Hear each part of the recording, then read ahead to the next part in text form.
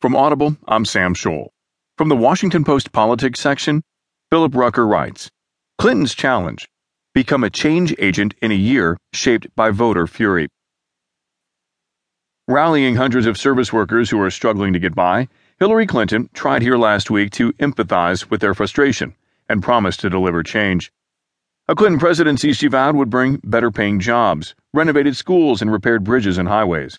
Labor laws would toughen, student debt would decline, and health care would be more accessible. Then, there was the most obvious change of all. It's about time that we had a woman running this country, exhorted Clinton's introducer, actress Jamie Lee Curtis. But not everyone at Clinton's Southern California rally saw the Democratic presidential frontrunner as a credible change agent. Augustine Garcia, a 47-year-old father of 6 who stocks grocery shelves for a living, shook his head as he watched her campaign. She's not going to change anything, because she's part of the people in power, Garcia said. She's not part of us. It's as simple as that. The sentiment encapsulates one of Clinton's biggest vulnerabilities in a general election against Republican Donald Trump that she otherwise is well positioned to win. Polls show a large majority of voters believe that the country is going in the wrong direction and that the political system is dysfunctional. They are hungry for change, and they see Trump as most likely to deliver it. In this month's Washington Post ABC News poll, Clinton led Trump on a range of presidential attributes, from whose policies are most realistic to who has the best temperament and experience. But when voters were asked who would bring needed change to Washington, Trump trounced Clinton 53% to 39%. Donald Trump is the vote for change in this election, Republican strategist Fred Davis said. She simply can't be. He's the future, she's the past. He's exciting. She's same old, same old. In today's climate, I think change overwhelms safe. Advantage, Donald. At Clinton's New York campaign headquarters, her advisors are grappling with how to convince swing voters that a former Secretary of State, Senator, and First Lady who owns a home in Washington has cultivated deep ties to Washington and has played a starring role in the political scene for a quarter century will usher in change. Central to Clinton's strategy for the fall campaign is to disqualify Trump, the presumptive Republican nominee, as too dangerous and risky to be commander-in-chief. She began this in earnest over the past 10 days.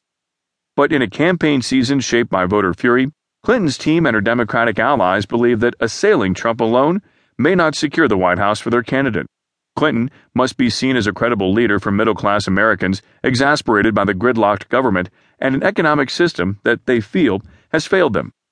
There's so much anger at the establishment, and it's hard for her to divorce herself from that, because she's been a fixture on the scene for so long, said David Axelrod, the chief strategist on President Obama's campaigns.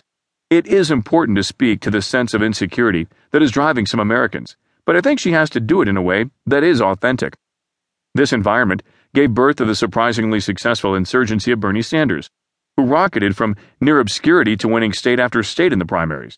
Though the senator from Vermont trails Clinton in the overall delegate count by a seemingly insurmountable margin, Sanders has been barnstorming California in hopes of upsetting Clinton in the most populous state and taking his case to the Democratic National Convention.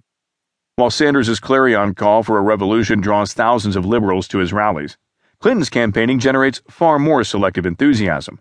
Axelrod said Clinton's suite of proposals addresses people's unrest, but she needs to project more empathy. He suggested she share anecdotes about her middle-class, Midwestern upbringing, for one. She's got a trove of policy to speak to various aspects of this insecurity, but the question is whether that is a substitute for a sense of genuine identification, Axelrod said. Jeff Guerin, a Democratic pollster who advises the pro-Clinton super PAC Priorities USA Action, said his focus groups and other research show that Clinton's positions against Citizens United, supporting a surtax on multimillionaires and cracking down on big banks and pharmaceutical companies, resonate with voters. Contrasting her with Trump, Guerin said, their approach to change is very different.